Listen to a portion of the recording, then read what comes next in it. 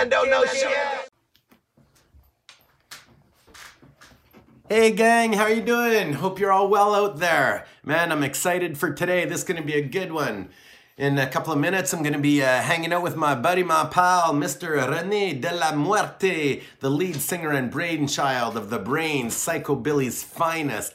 Man, we've toured together. We've done probably 35 or 40 shows together, hung out in all kinds of different weird places, and basically raised hell all over together. And he's a busy man and doing all kinds of stuff. So I can't wait to kind of get at his brain a little bit. So yeah, we're gonna do this. It's exciting. And yeah, don't forget to hit subscribe to the YouTube channel. It really actually helps me out a lot. So if you can, please do that. And there's a PayPal link underneath for tips for the Be a Producer program. Any tip, 25 cents, 50 cents, $1, $5, whatever it is, it makes you the producer of the next episode. Direct support in the community style. So yeah, we're gonna do this. All right, let's get it on. K-Man don't know shit. My brother on the other side of the fucking country. How are you doing, man? Good.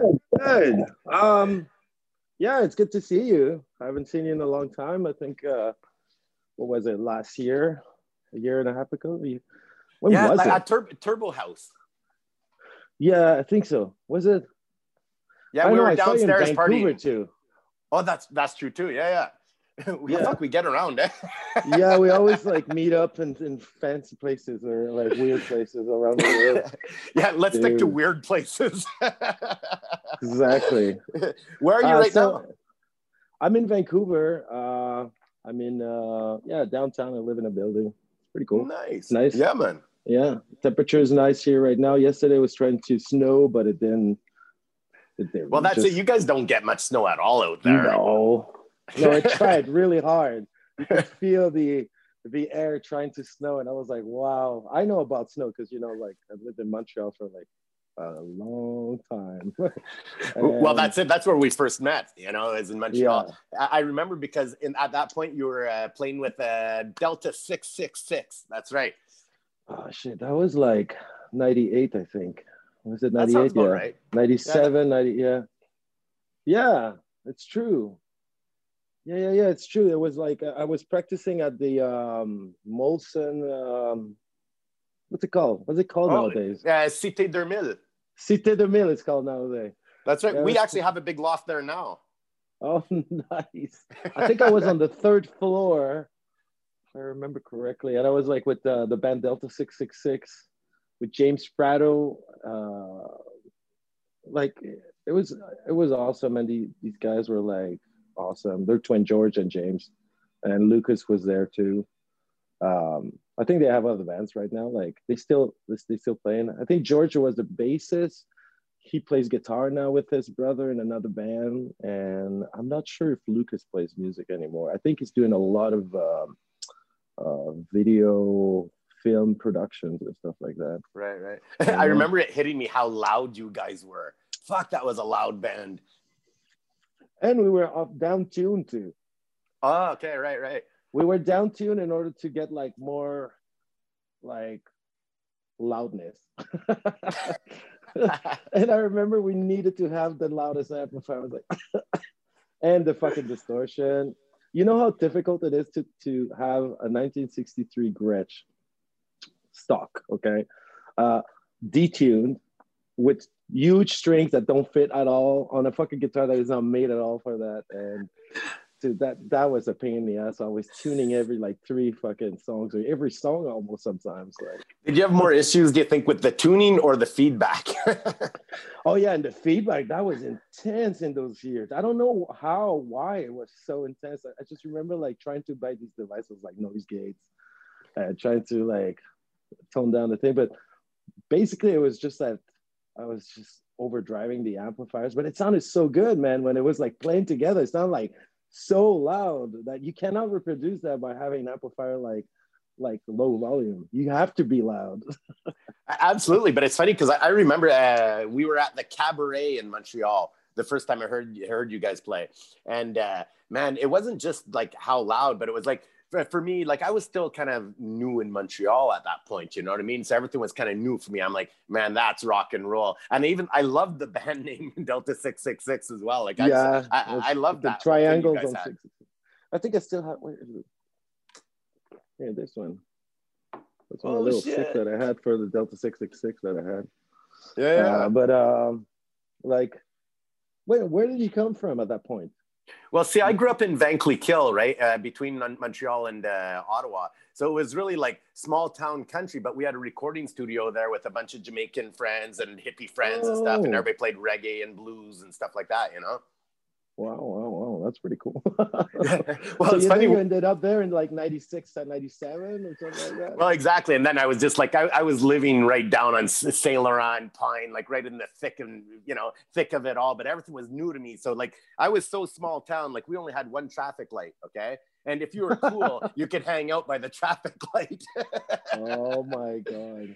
Yeah, I think when I arrived to Canada, I arrived to Montreal, and then the next day we went to Hull, which was just outside of Ottawa. Yeah. Gatineau, Hull, beside Ottawa.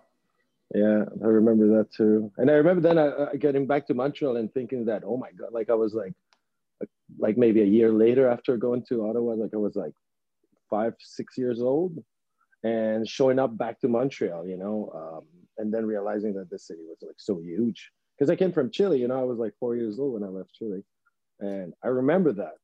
It's weird, like as a kid, how your memories are. It's so weird. It looks like it's like black and white in my head.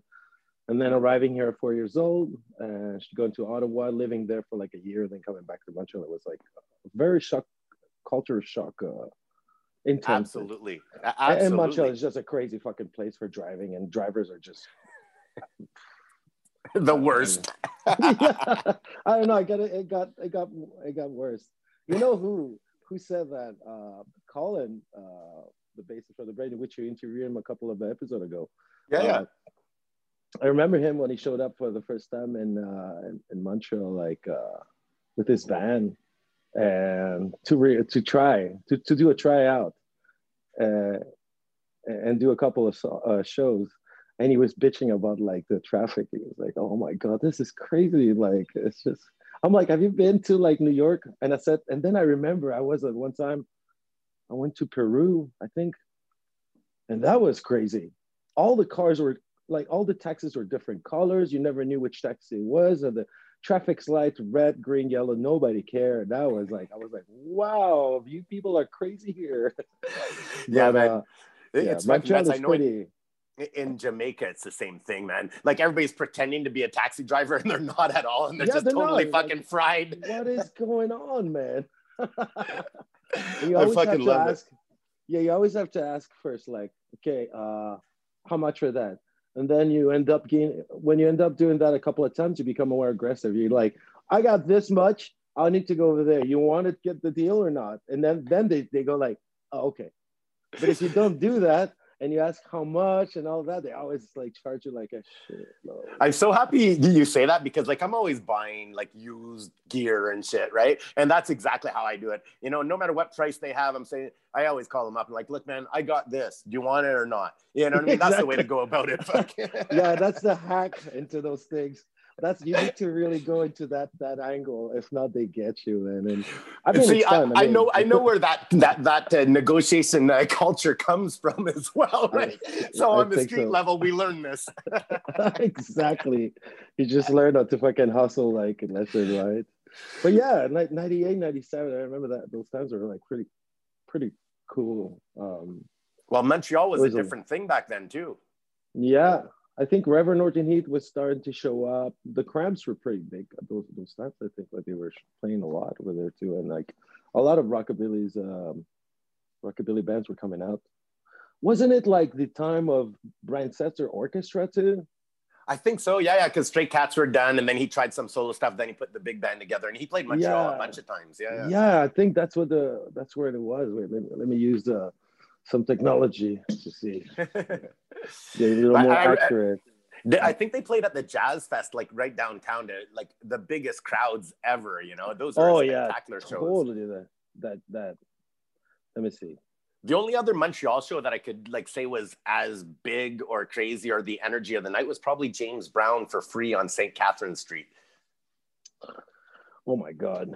Yeah, that was the Jazz best show I Festival. ever saw. Yeah, that was pretty cool, man. Seriously, like, man, we always had like great shows in Montreal. I don't know how anymore, but you know, like, because I think I left like Montreal. I left like 4 years ago, I think now. Yeah.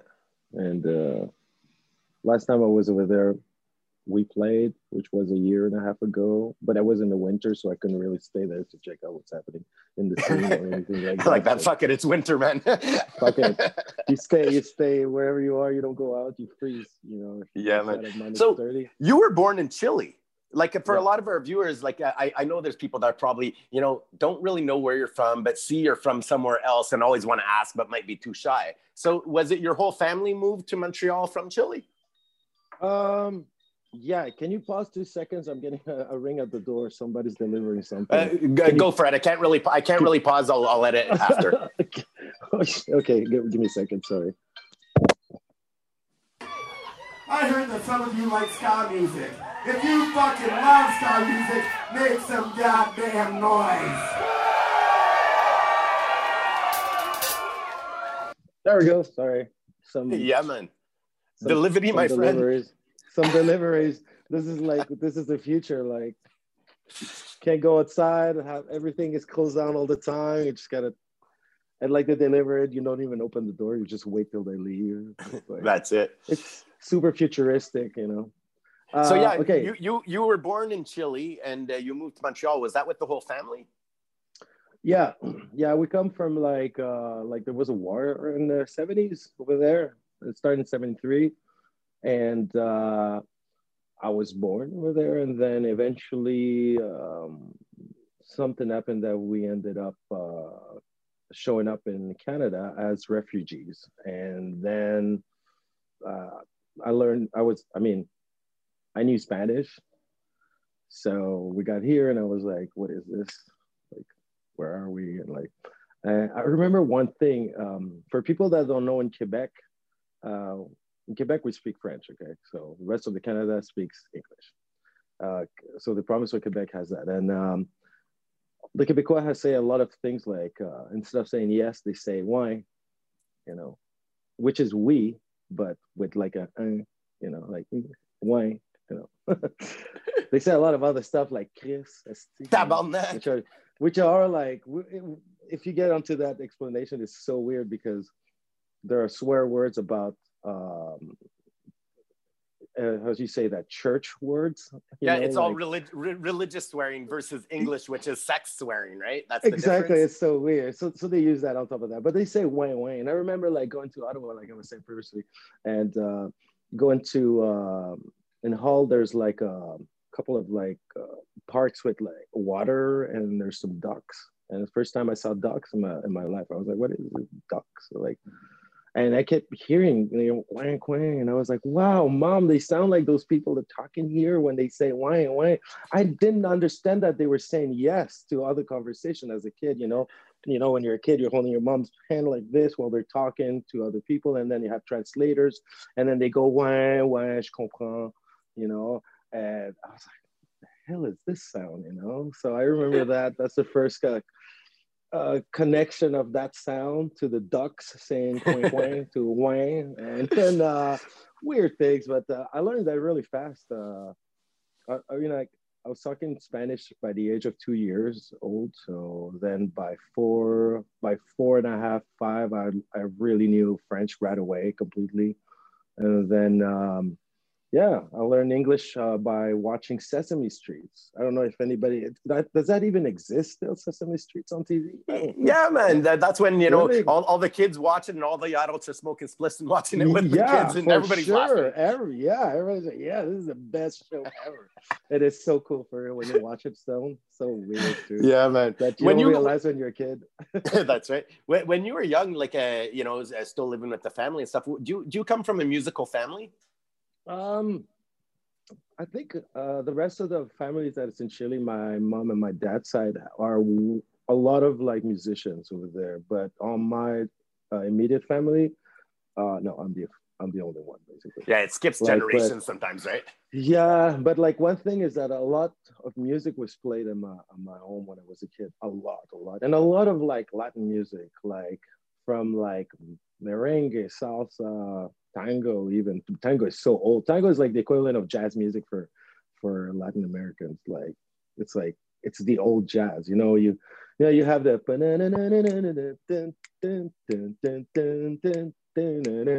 but over there they have dun, dun, dun, dun. But it's the same Putting on thing. the Ritz. It's the same thing. But yeah, I used to listen to a lot of like music, everything, and I don't know. I got into a lot of like in those years, the machines that you used to play music was either a vinyl, a cassette was kind of newish, and the 8 tracks were really popular when I was a kid. Especially in the car, right?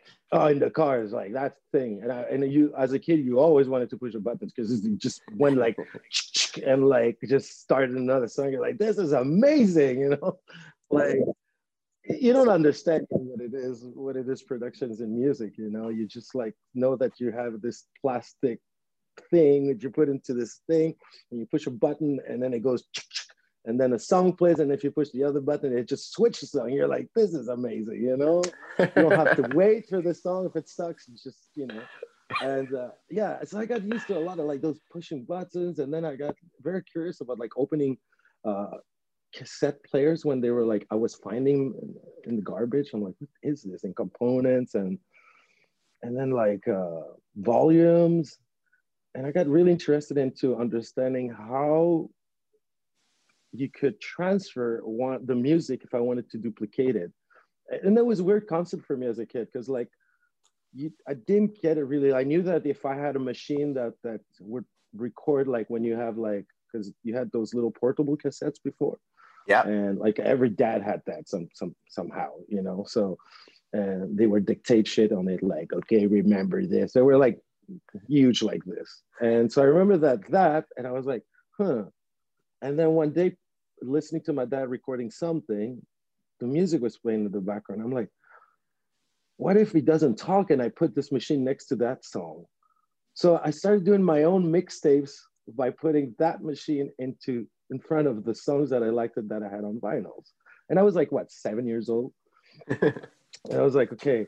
That was my first touch of like understanding what it was to put something on tape and be able to push play, and then it was your songs only. That's the start of your career, man. That's amazing. So and look at you now, because like one of the things I really wanted to talk to you today, because like we've worked together. You mastered the Scamones album, our second album. Oh, that was so fun, man, mastering that. So cool to hear your Ramones version of it. So cool. I was like, what the hell? I know this song too.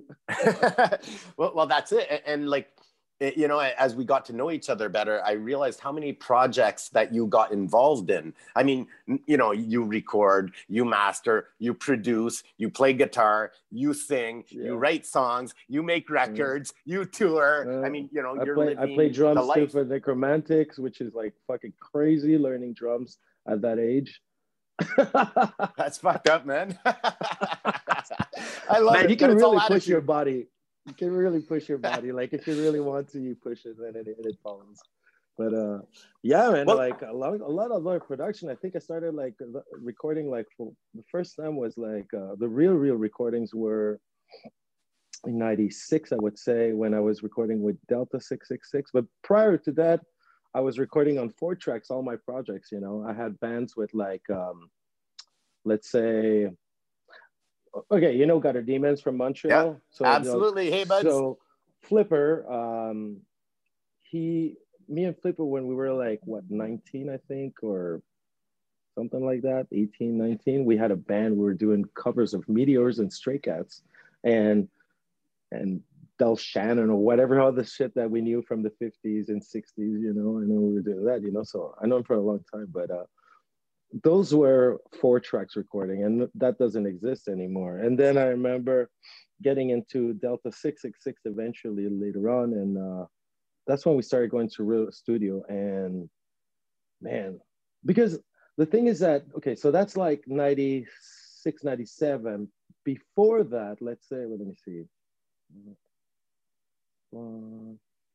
90, 92. I think in 92, 93, I started cleaning Studio Victor.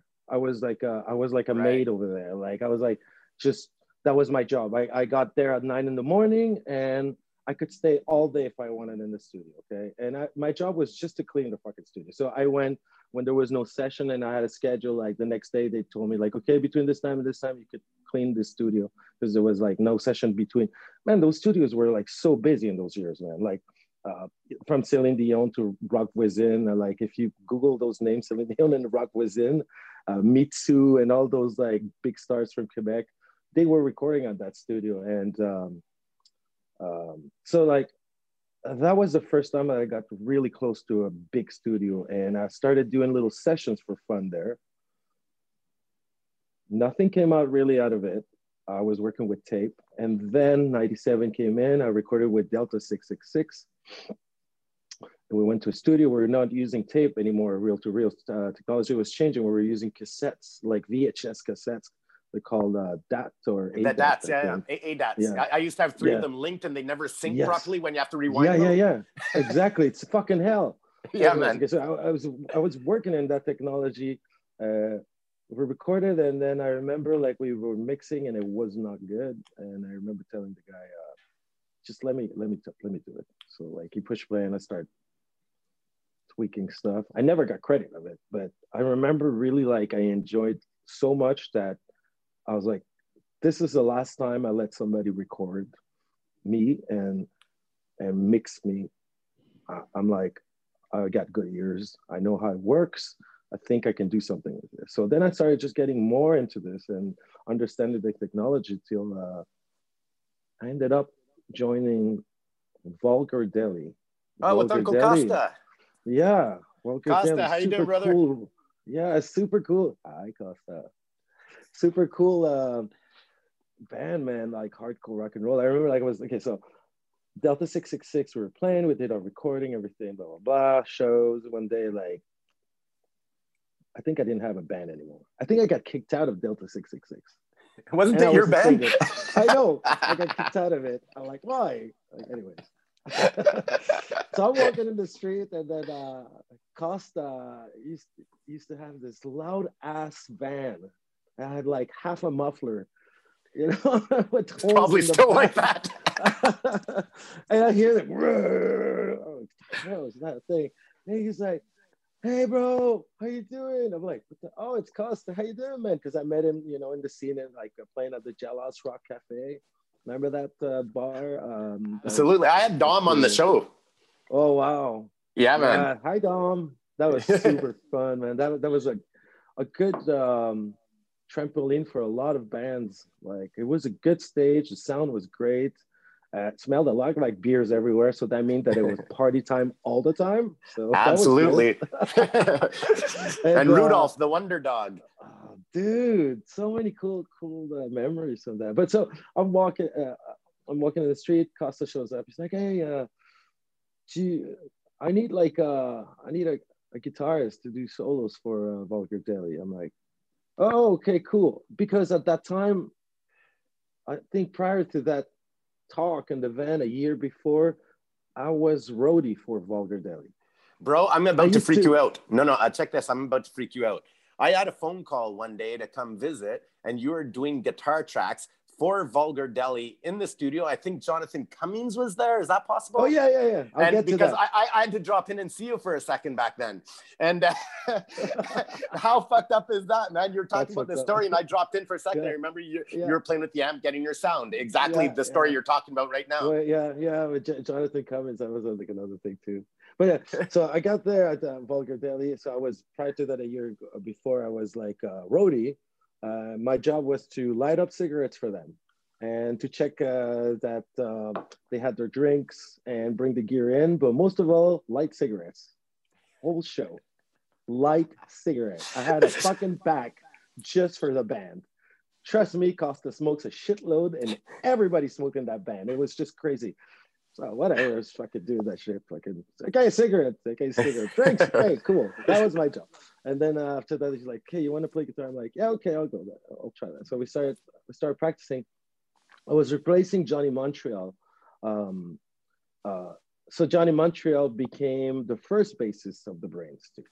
That's went to Franco Brain, who was the drummer of Vulgar at that point. He became the drummer for the Brains originally. Right. Danny Duke, who was there too. He did Ali Dukes, which I ended up playing drums for him on a tour. It was just this all band incest that exists in Montreal. Like everybody's just playing with it. Nobody knows. Yeah, exactly. Nobody knows. It was cool, man. And I did so we did like the album with Jonathan Cummins, who was in the Doughboys. He had Bionic and Doughboys. Yeah, that's right. Yeah. Doughboys was Bionic was fucking wicked, and Bionic was fucking tight, man. That thing was a wall of sound, man.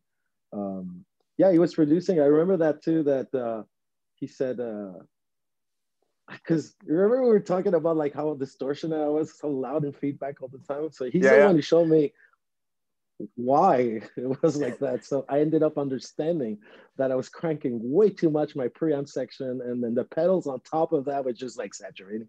So he's like, just tone down everything. I'm like, it's gonna suck. He's like, no, just tone down. I'm like, it just sucks that the Gretsch doesn't react the same way, man. And he's like, yeah. But looking back, he was right. He was right about it. He knew like more than me, and I didn't know.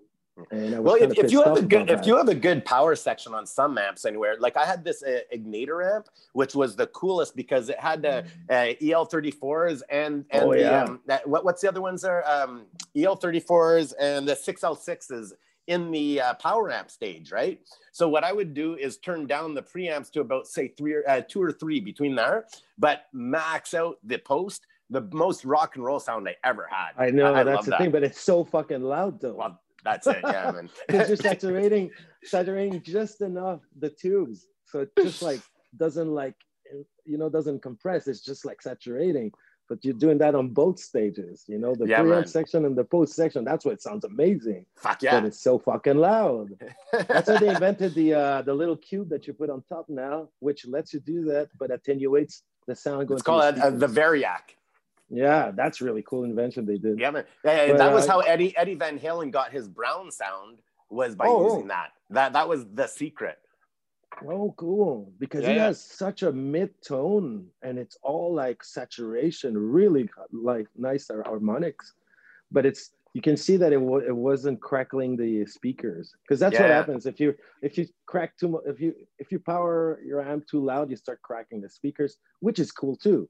But you don't want to record that because it sounds like fart sometimes. And in the late 60s, when they were just starting to get overdrive, they used to take razor blades and slice the speakers. Yes, just for that reason. It did the zzz sound, sound. I know, I heard that with Jimi Hendrix. It's like, what the fuck are you guys thinking, man? Yeah, man. But so, list me some of the bands that you've been working on, like producing wise. Who you've been working with? Let's see, who did I have done so far? Let's do backwards. So recent to oldest. All right. I just finished Root City Riot. Yeah, man. Stomp Records out of Vancouver. Stomp Records. Scott. Yeah, and I did that, and it was really fun. It took like 5 months, man. It was a long process because we did like from the beginning they brought their demo songs, to me, like with the beatbox sometimes and like whatever they could add, just a click track, and me bringing it to my little studio here behind me and doing some cuts on the song itself, explaining that maybe it needs like a little longer parts here, because that's what you do as a producer. Like your job is to take the songs and just try to make it a little more memorable, because songs, it's easy. A song is just one melody basically, but to make it more memorable, you need to create moods in it, and that's what the producer will do. Like you can have an intro and an outro, a verse, but verse 2 wouldn't be the same. Even if it's the same note, you need to create the mood. Then choruses, maybe the choruses you want to keep it nice, but then make the second course a little more, like exciting. So that's what I did. We kind of worked the songs. After we did that, we created some templates, and we went to see Flavio Cirillo, and this is the drummer who worked. This is fucked up too.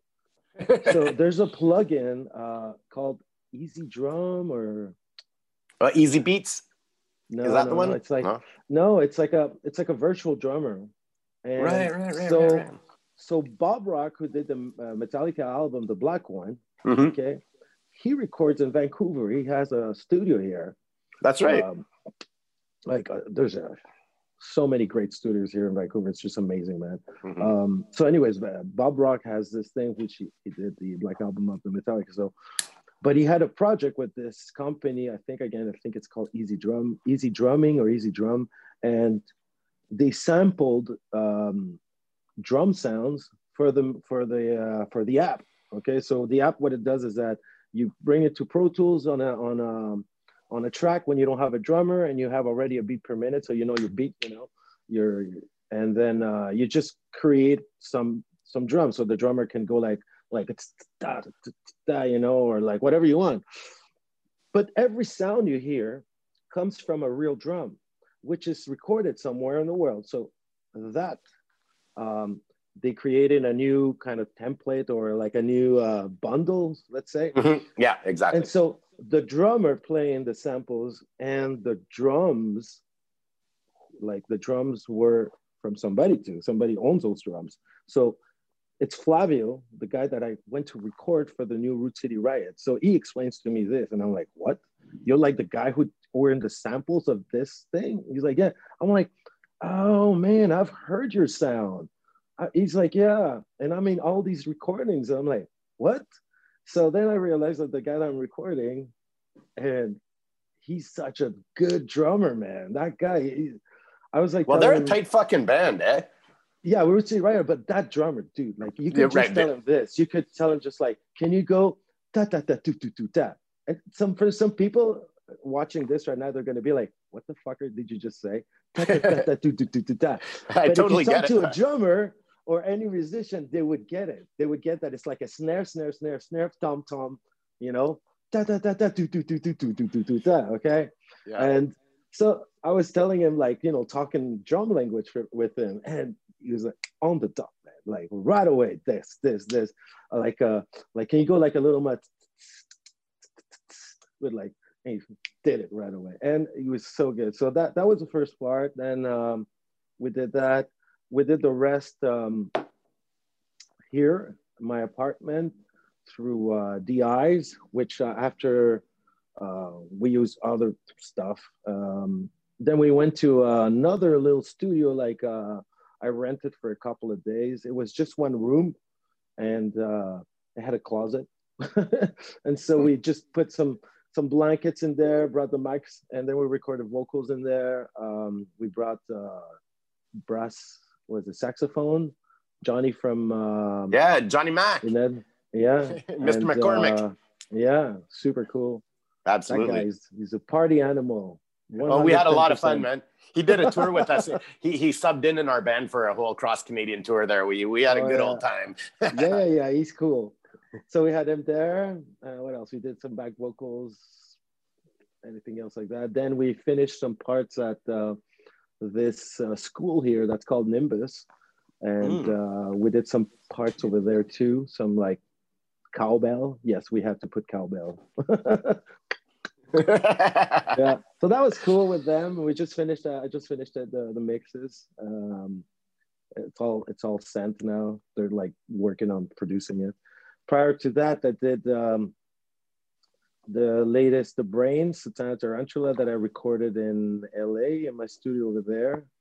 And I had that in the on the car ride after work today. I was blasting that. I played the entire album, and then I played Drunk Not Dead as well. And which is one of my, I gotta admit, one of my favorite albums that you guys have done. But the new one, the sound is fantastic on it. Yeah, it's different. Like, I Very, got to very tell the different. people out here, like, one thing that I love about you is your guitar playing. I always love Thanks. your guitar solos. Very memorable, very in style. Like, I always know it's you by the sound of how you play. I mean, I've had the chance to hear you play live lots and lots and Oh lots of yeah, times. we went on tour together. I know why we're laughing too. Dude, I like that so fun, and I many know you fucking do too. hotel room parties after the shows. Nobody knows that that's what happened. God Some people damn. might know. I think I'm still recovering. Oh god, I probably lost a lot of age over there.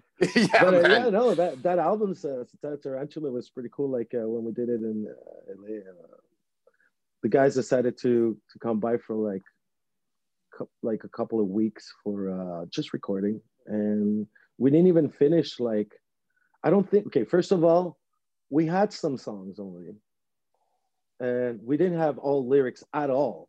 We just had songs, and they rented a little apartment over there, and we went to write extra songs or extra parts for the songs.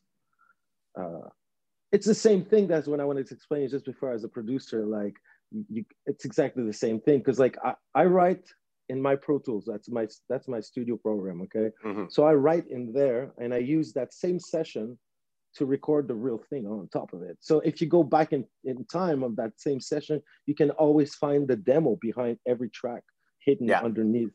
You know, it's the same thing. So on that, I do production, you know, by myself with the guys next to me explaining, okay, we're going to do this, you know. So we did that. I've done that technique exactly the same before. And as a songwriter, like, it's a great way to do it. You know what I mean? It's basically, you know, once you get your tempo in, you're good to go, right?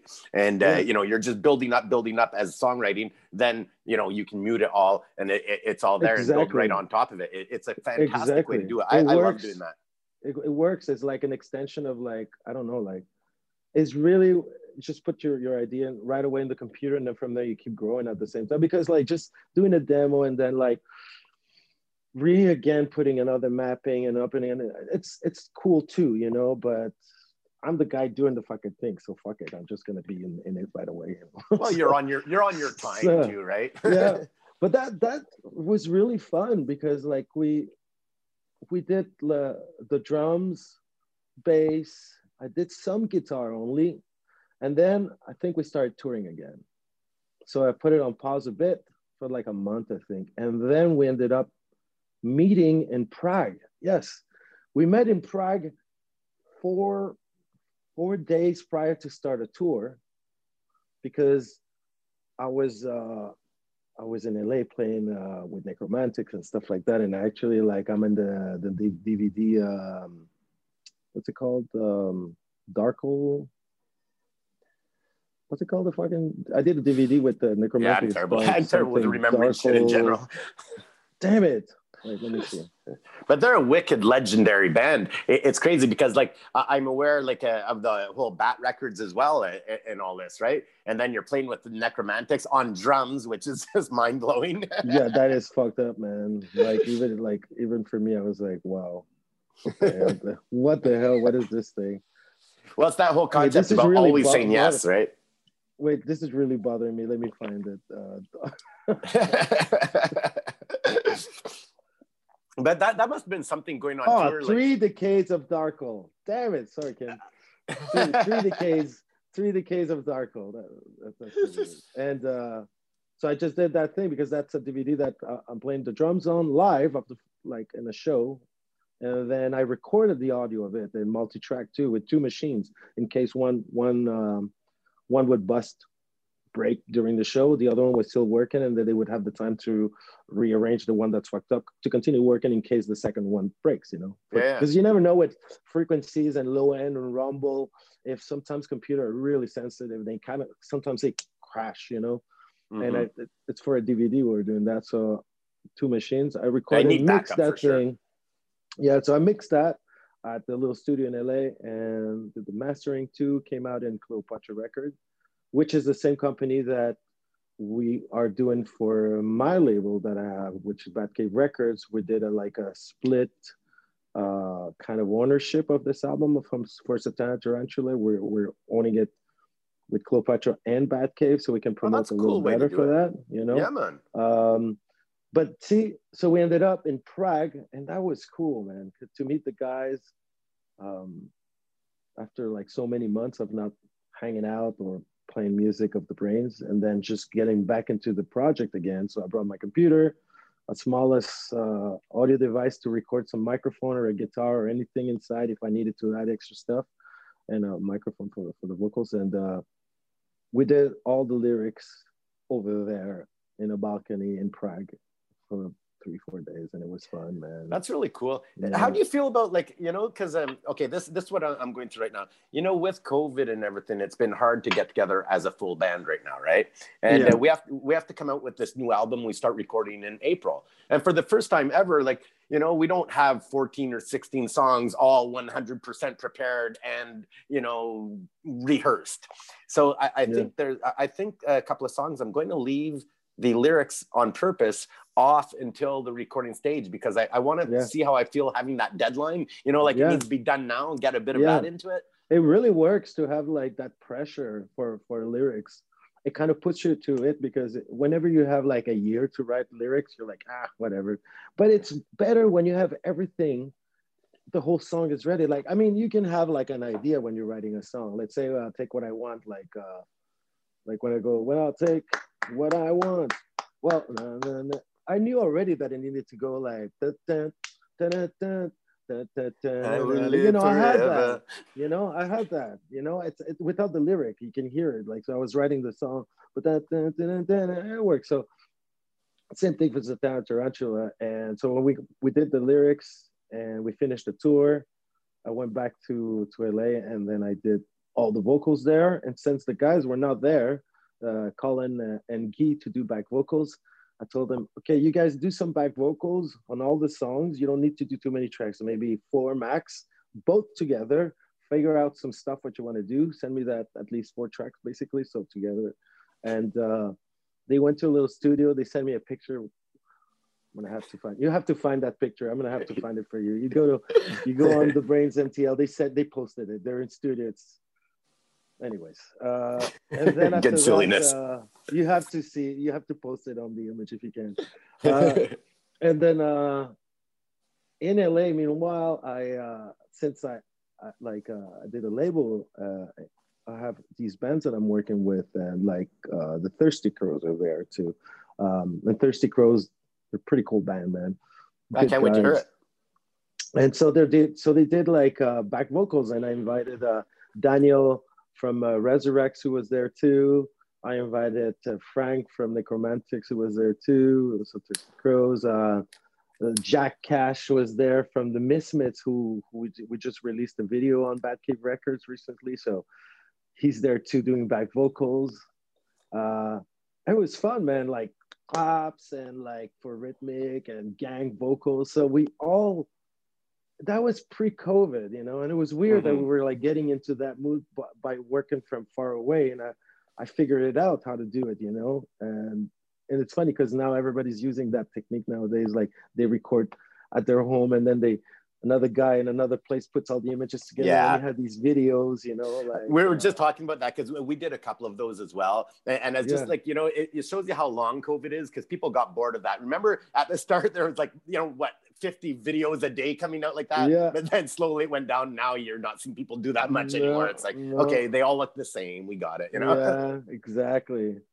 But you see, like how you work remotely, that's what we did at that point. And so it worked really, really awesome. So that was that.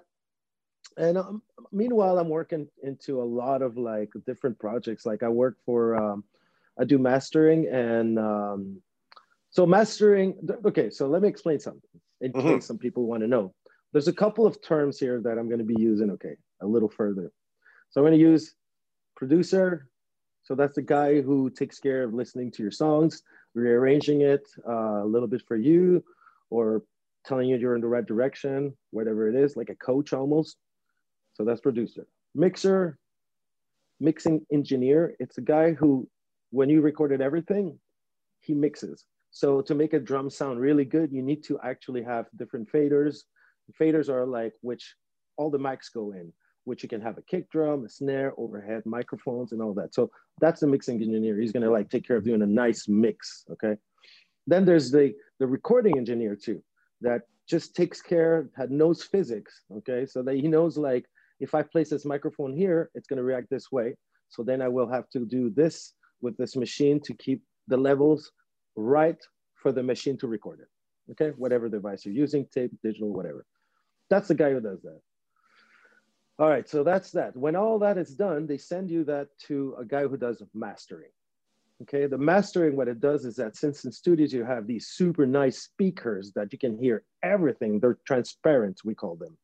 So that means that whatever you hear in the real room with your ears, like a cymbal sound, these speakers, if you use the right microphone, will reproduce what you hear in that room.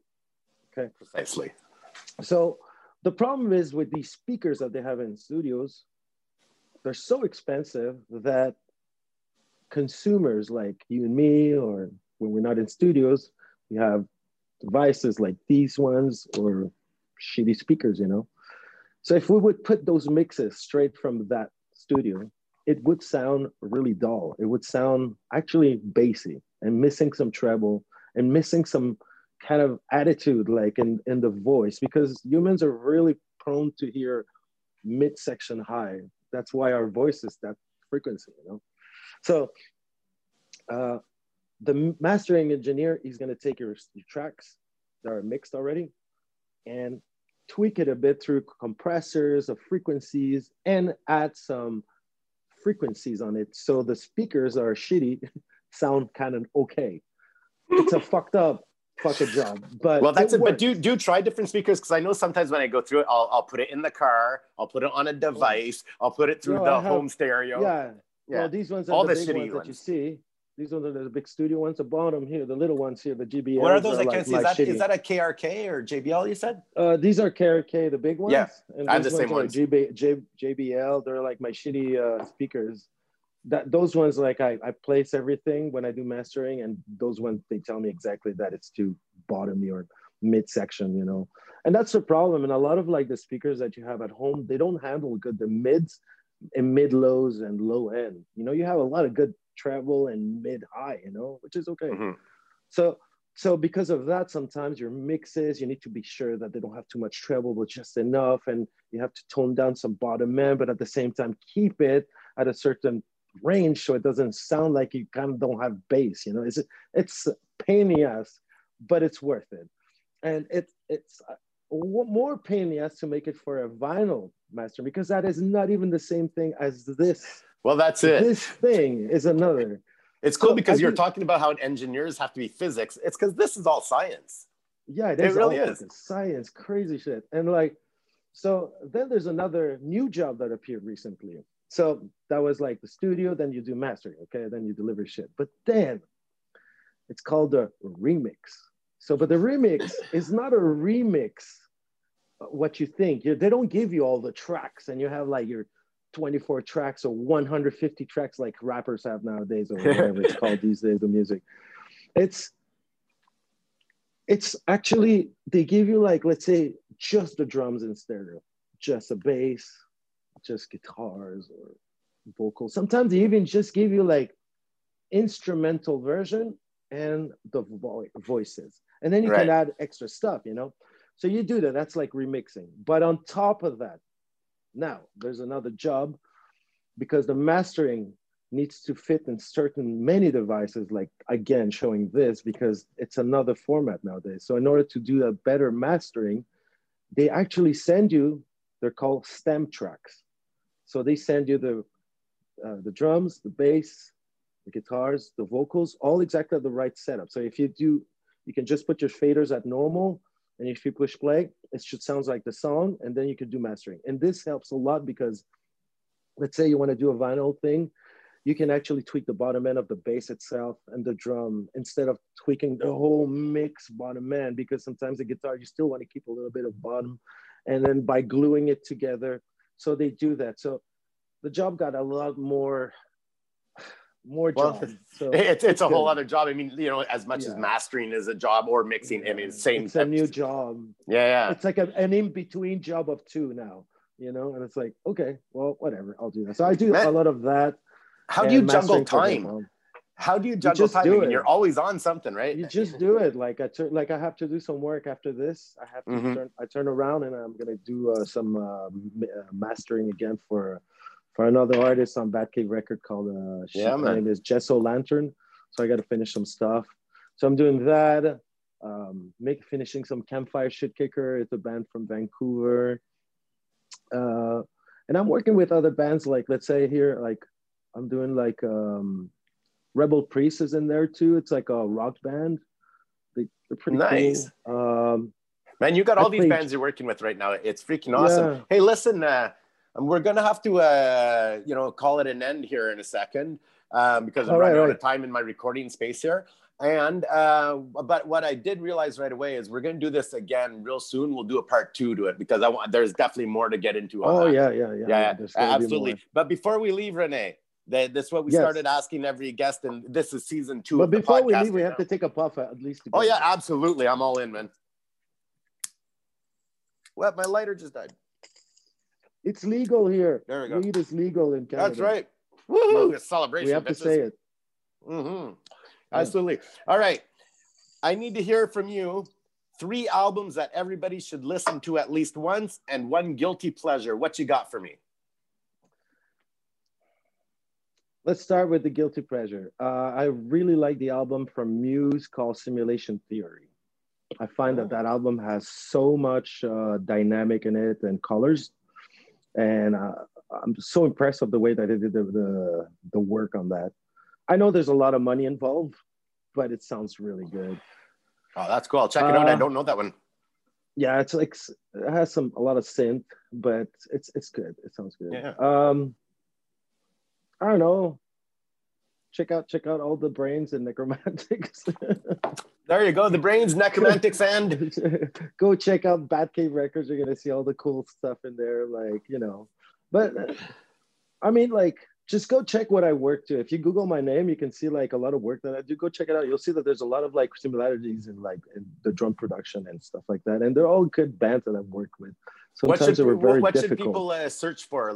Should they look under the Brains? Just Rene de la Muerte Productions, or Rene de la Muerte an engineer, or I think there's even a website that has this. All my albums, I sometimes I go there to see just what did I do already? I see oh yeah, I did that. Yeah, okay, I remember that. But yeah, my most brother. Important people, they need to fucking stay safe these days. So keep listening to good music and stay in touch with your friends and help them if they need them in these dark times. So that's important. That's it. Love you, brother. It's good to see your face. Yeah, man. All right. So let's talk do a part soon. Absolutely. I'm going to go stock up on some more weed. Peace. All right. Peace. Boom. Boom. Boom. Boom. Came and don't know shit.